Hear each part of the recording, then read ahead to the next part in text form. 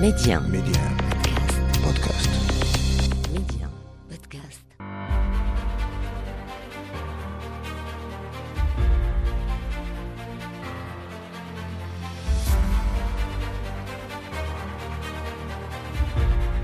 أهلا بكم مستمعينا إلى عدد جديد من مغرب التنمية. مستفيدا من أكبر احتياطي عالمي في الفوسفاط، يكرس المغرب مكانته على الساحة الدولية لما بات يعرف بدبلوماسية الفوسفاط وريادة الأمن الغذائي، وهذا هو موضوع حلقة اليوم.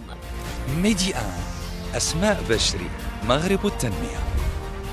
يطوي المغرب صفحة 2022 بإنجازات ونجاحات واستراتيجيات واضحة المعالم عززت دينامية المملكة وحضورها ليس فقط على المستوى القاري والإقليمي فحسب، وإنما أيضا على الصعيد الدولي.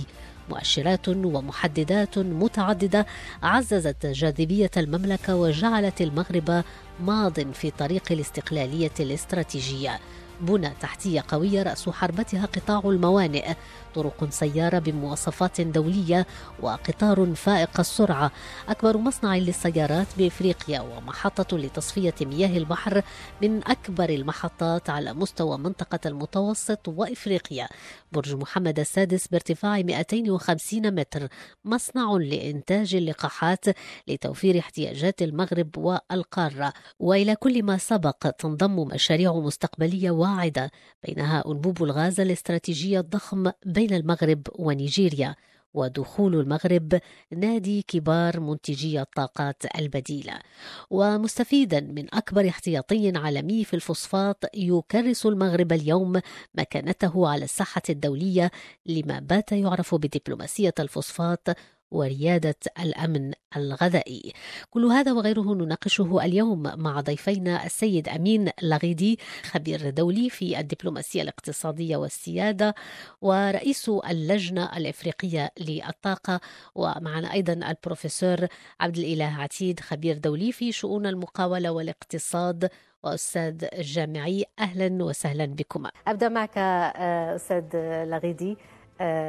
المغرب اليوم لديه تجربة رائدة في مجال الطاقات المتجددة وتطويرها اليوم من أجل تعزيز السيادة الوطنية يشكل أحد الرهانات الكبرى لدى المملكة.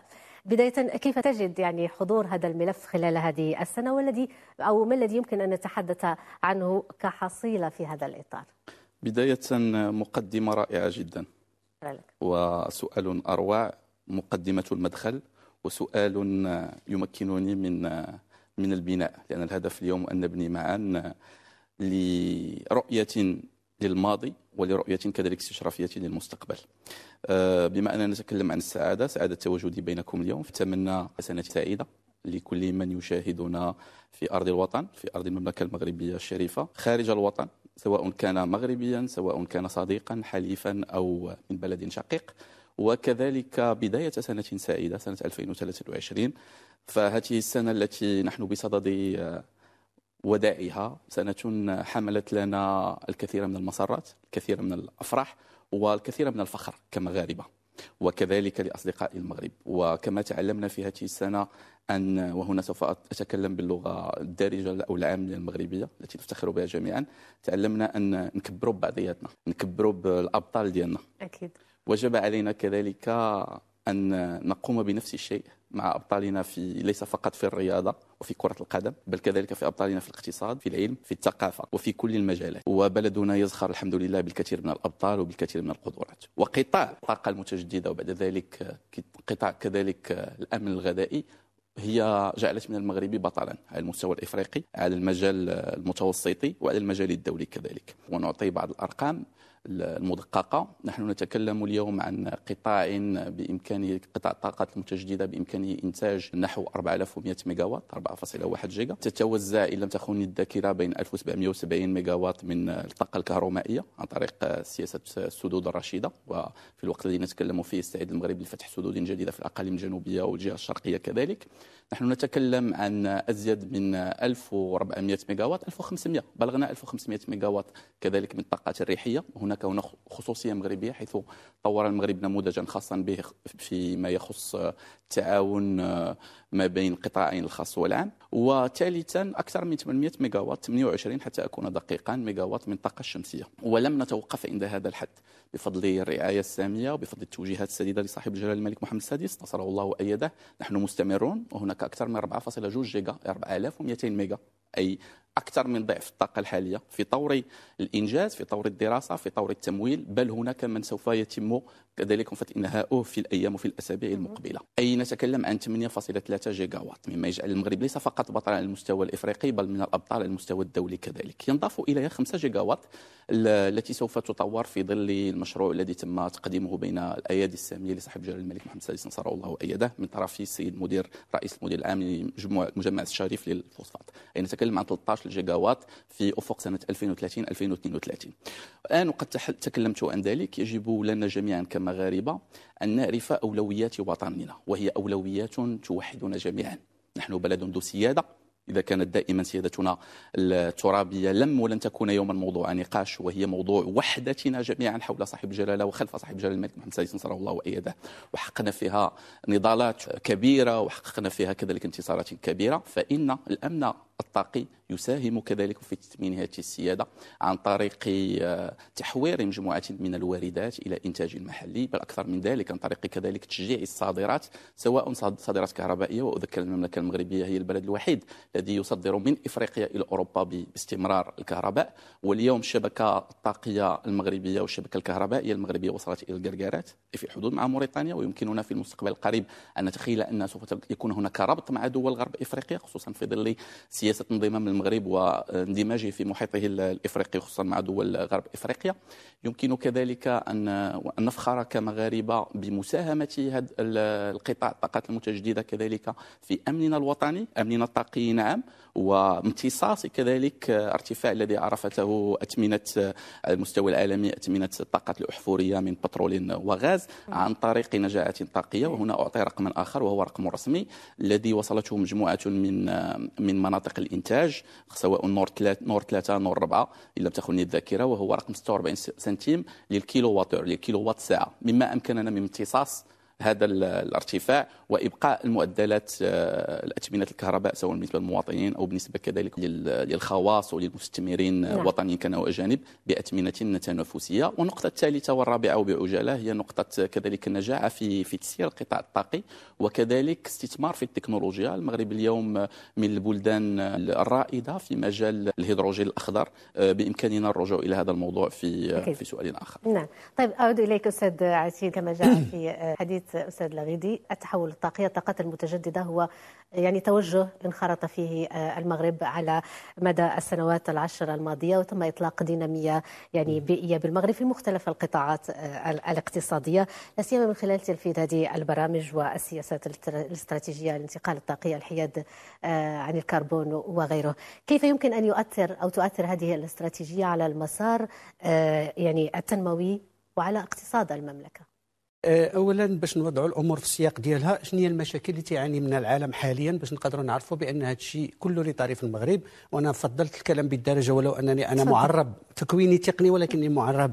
العالم كله كيعاني من المناخ، ولا الماء ما كينزلش في الوقت ديالو، وملي كينزل يقدر ينزل بكميات كبيره ما تستافدش منها الفلاحه ولكن تدمر البنيه التحتيه. وهذا الشيء راه شفناه في بزاف ديال الدول ديال افريقيا، وقع في السنغال العام اللي فات، كيوقع في بعض المناطق ديال المغرب للاسف. اذا المناخ ملي بزاف ديال الناس كيسمعوا علاش كنتكلموا على المناخ، يعقل على هذه القضيه. الماء ما كينزلش في الوقت ديالو وبطريقه تدريجيه، وملي كيقدر ينزل مره واحده ويدمر لك البنيه التحتيه. هذاك الشيء علاش الناس كيقولوا الله يعطينا الماء على قد النفع. دونك كاين المشكل ديال المناخ، كاين المشكل ديال الماء. كثير من الحروب راه تهيأ من اجل الماء ماشي من اجل البترول. المشكل ديال الغذاء تقريبا ولينا ما يقارب 8 المليار ديال الساكنه، وهنا اتي بالربط ديال الفوسفاط. شنو العلاقه ديالو بالتغذيه؟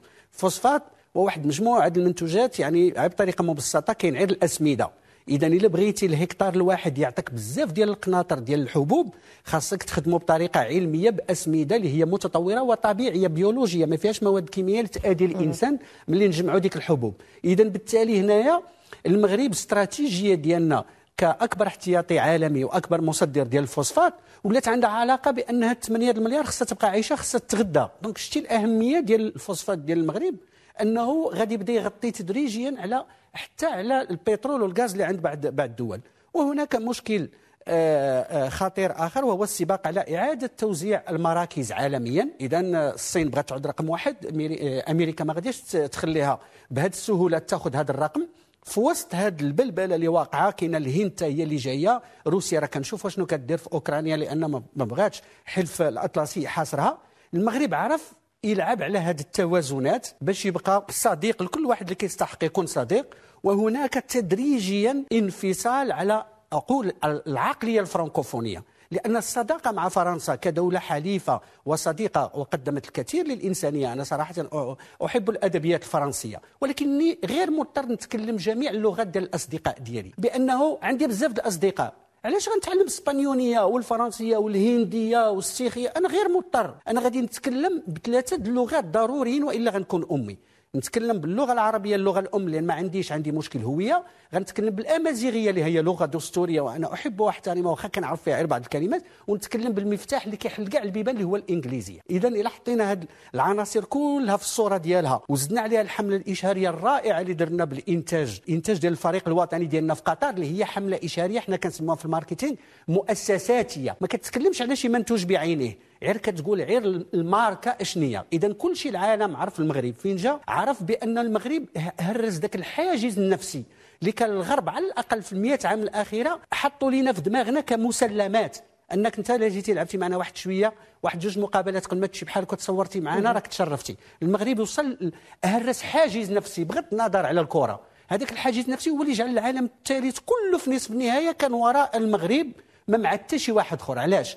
كأن الناس استعملتنا اللي كيقولوا علماء النفس كمرآة، شافوا فيها روسهم بأن راه يمكن لك تهرس الحواجز للغرب برمج ليك في دماغك. هذاك الشيء كنقولوا البرمجه اللغويه العصبيه، يمكن لك تبرمج على واحد المده طويله واحد الانسان يكون يعود ناجح ولا فاشل، لان من كثره ما كتعاودها ليه وتحرمه من الامكانيات هو كيبدا كيصدق ذاك الكاذب اللي انت كتحكم به فيه 100 عام الاخرى. المغرب راه قام بهذا العمل الرائع، هرس بعنف هذا الحاجز وقال بزاف ديال الدول كيف انا رائد افريقيا وعربيا في المسائل ديال التنميه. انا اعطيتك مثال حتى في التنميه البشريه بان يمكن لك تحرر العبوديه اللي حطوا لك في العقل ديالك. نعم.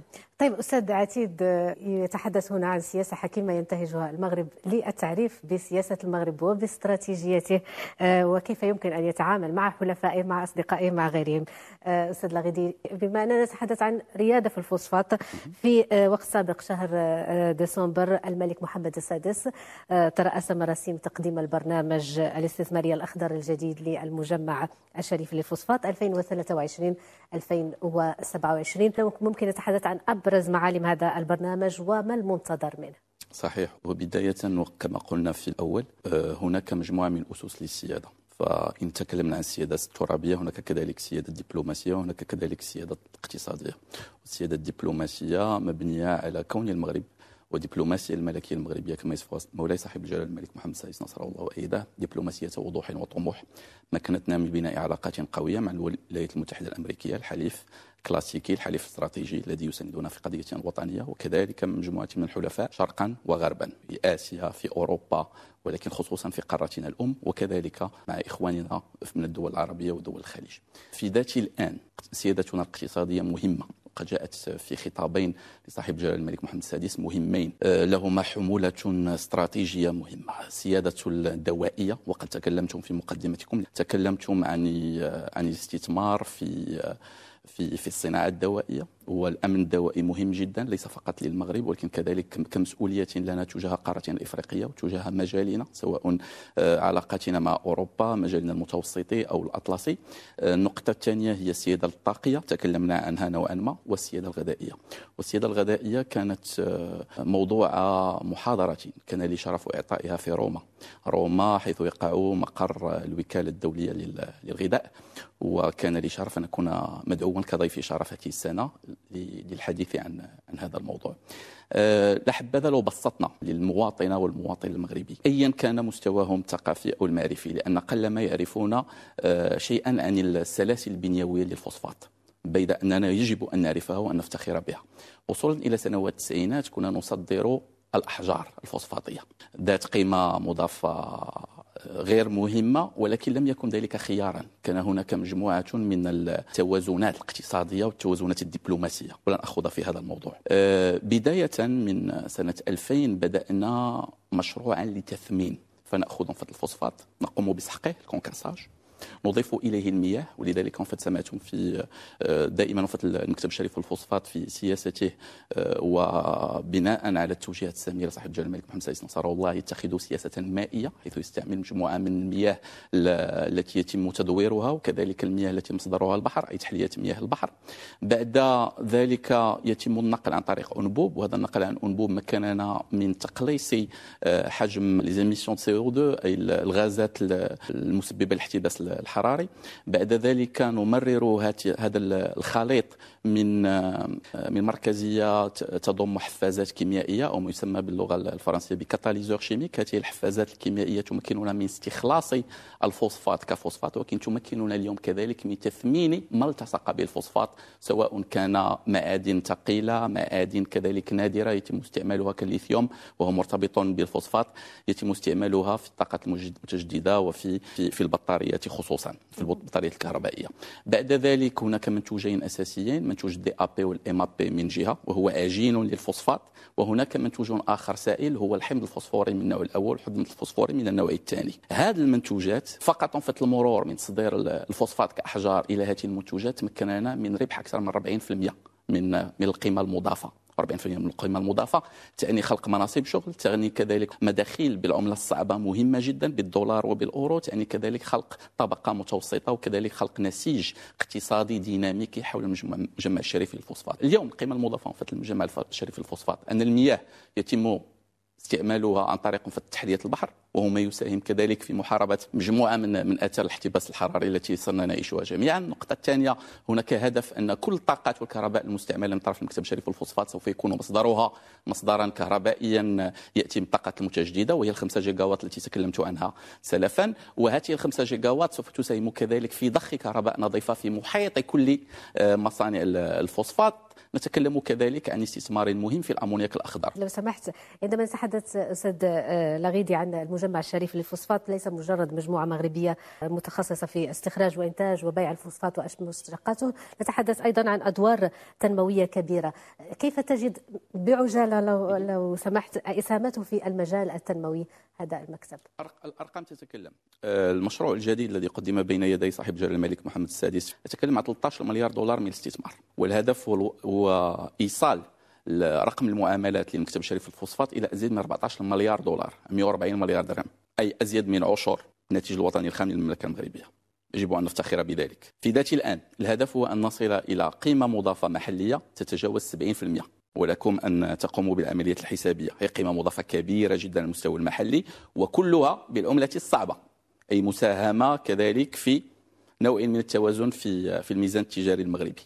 النقطة الثالثة، خلق مناصب شغل. فقط هذا المشروع الجديد سوف يضيف 26,000 ما بين 25 و 26,000 منصب شغل. 25,000 منصب شغل، 25,000 أسرة. وهنا نتكلم عن طبقة متوسطة، أي مناصب شغل ذات قيمة مضافة عليا. ونتكلم كذلك عن أزيد من 600 لم تكن الذاكرة، عن أزيد من 600 شركة سوف تعيش في سياج وفي نطاق وحول هذا المشروع الجديد. وهي مشاريع كذلك لها قيمة مضافة هائلة على المستوى المجالي، سواء داخل الوطن أو خارجه. وإذا تكلمنا داخل الوطن فهناك مشاريع التحلية التي سوف ترى النور حول العيون في أقاليم من الجنوبية المملكة المغربية. وبالمناسبة كما قلت سابقا، الأقاليم من الجنوبية اليوم قبلة مهمة إن لم تكن أهم قبلة للاستثمارات في مجال الهيدروجين الأخضر. نتكلم كذلك عن استثمارات ليس فقط في تحلية المياه وهي مهمة، نتكلم كذلك عن ضخ لكهرباء نظيفة سوف تساهم كذلك في جلب استثمارات في مجال الصناعة وهي مهمة، وسوف تكمل كذلك مشاريع أساسية، مثلا في المشروع الجبار ديال الميناء ديال الداخل المتوسط. ونعلم جميعا أن هذا الميناء سوف يلعب دور محور تجاري ومحور اقتصادي يربط إفريقيا بالعالم، ويربط كذلك إفريقيا بالتصنيع وبخلق قيمة مضافة. على المستوى المستوى المحلي ويتم إتمامها. وهذه القيمة المضافة تحتاج كذلك لكهرباء، وهذا الكهرباء سوف يستمدها وسوف تساهم فيه كذلك في المكتب الشريف للفوسفات. نقطة أخيرة، المكتب الشريف للفوسفات خلق نوعا من الثورة في طريقة المقاربة مع التعامل مع الفلاح. لم يعد يبيع فقط منتجات، بل صار يبيع بنية خدماتية، صار يقوم بضبط حاجيات الفلاح، بمواكبته، بمساعدته لتجديد ولتطوير فلاحته، بل صار أكثر من ذلك يساعد الفلاح على إيجاد أسواق جديدة داخل الوطن وخارجه. أي هي مساهمة حقيقية، مساهمة قوية في الأمن الغذائي وكذلك في التنمية وخلق مناصب الشغل داخل الوطن وخارجه. نعم. طيب أستاذ عتيد، أعود إليك. إسهامات مهمة تنموية لمكتب الشريف للفوسفات، وبموازاة مع طموحه إلى رفع إنتاج الأسمدة، هذا المكتب كتف حضوره اليوم دوليا في الأعوام الأخيرة خصوصا في إفريقيا. نتحدث أنه يملك تقريبا فروع في 16 بلد، بينها مشروع لإنشاء مصنع للأسمدة في نيجيريا تم افتتاحه مؤخرا، وأيضا آخر في إثيوبيا سيتم الإعلان عنه. ماذا يعني هذا خصوصا على مستوى تكريس اسم المغرب في الأسواق الدولية وتجاوز ريادة القارية والدولية؟ هذا معناه أن المغرب أول ثروة عنده، المفروض أول ثروة تكون هي الإنسان، وهذا الشيء باش تقدمت اليابان اللي يمكن ما عندهاش فين تزرع مطيشة. أنا دائما كنعطي هذا المثل، وهذا موضوع آخر، لأن لا بد الاشتغال على العدل والصحة والتعليم لمواكبة كل هذا التطور، لأن أي استراتيجية غير مبنية محوريا على الإنسان في إطار أول كلمة حتى في وحينا الشريف اقرأ، وليست حتى صلي على أهمية الصلاة. لأن أربط المواضيع ببعضها بأنه الإصلاح الثلاثي المقدس الذي ذكرته الآن يأتي في نفس السياق، لأننا لدينا احتياطي هائل جدا من الفوسفات. ولكن أحيي المكتب الشريف فوسفات أنه في إطار سياسة التشغيل ديالو ما كيخلقش الهشاشة، وكاينه واحد مجموعه ديال البنيات التحتيه اللي كيدير المكتب الشريف فوسفات للناس اللي خدامين عنده، ما حتى التفاصيل الدقيقه ديال يرسل لك ولدك المخيم، وهذا ماشي تطبيل ولكن تحصيل حاصل، مقاوله مواطنه بجميع المقاييس. واعود الى الفوسفات، انا قلت في حلقه سابقه لا يعقل ان نكون اول مصدر ولدينا اكبر احتياطي من الفوسفات في العالم، ولا تكون لدينا واحدة على الأقل من 3 أكبر جامعات في العالم في الكيمياء. لو خلقنا جامعة من هذا النوع لن نكتفي فقط بصناعة الأمونياك أو الأسمدة من نوع الفوسفورية يعني فوسيل، سوف نسير إلى لائحة من الروافد للفوسفات قد لا يتخيلها المواطن البسيط الذي لم يدرس الكيمياء. شكرا جزيلا لك أستاذ عتيد. أستاذ عبد الإله عتيد، وصلنا إلى ختام هذه الحلقة، وأيضا أشكر السيد أمين لغيدي على كل هذه. وإن سمحتي لي سيدة أسماء، ليس فقط كلمة أخيرة، هو بدايتي أتمنى أن تكون هي النهاية، حتى تكون بداية لأمل جديد، وهي وجب أن نثق بأنفسنا كمغاربة، وأن نعمل بجد، وأن نتخلى عن فكرة أن نشتغل من أجل راتب، والراتب مهم، ولكن يجب أن نعمل لأن العمل مقدس، ولأن العمل هو ما يسمح لنا كمغاربة بتحقيق ذاتنا بخدمة أوطاننا. حان الوقت للعمل. مرة أخرى، أنا الثلاثي المقدس عندي لكل تنمية كيفما كان نوعها، وهو الاستثمار في الإنسان. كيف يكون الاستثمار في الإنسان؟ وهو خلق مواطن آمن عن طريق العدل، ومواطن غير جاهل وغير ضال عن طريق التعليم، ومواطن يستطيع أن يتحكم في قدراته العقلية والنفسية والجسدية عن طريق الصحة. شكرا جزيلا لكم للسيد أمين لغيدي، خبير دولي في الدبلوماسية الاقتصادية والسيادة ورئيس اللجنة الإفريقية للطاقة، وأيضا البروفيسور عبد الإله عتيد، خبير دولي في شؤون المقاولة والاقتصاد وأستاذ جامعي. شكرا على كل هذه التوضيحات، وشكرا لكم أيضا مستمعين على حسن المتابعة. إلى اللقاء.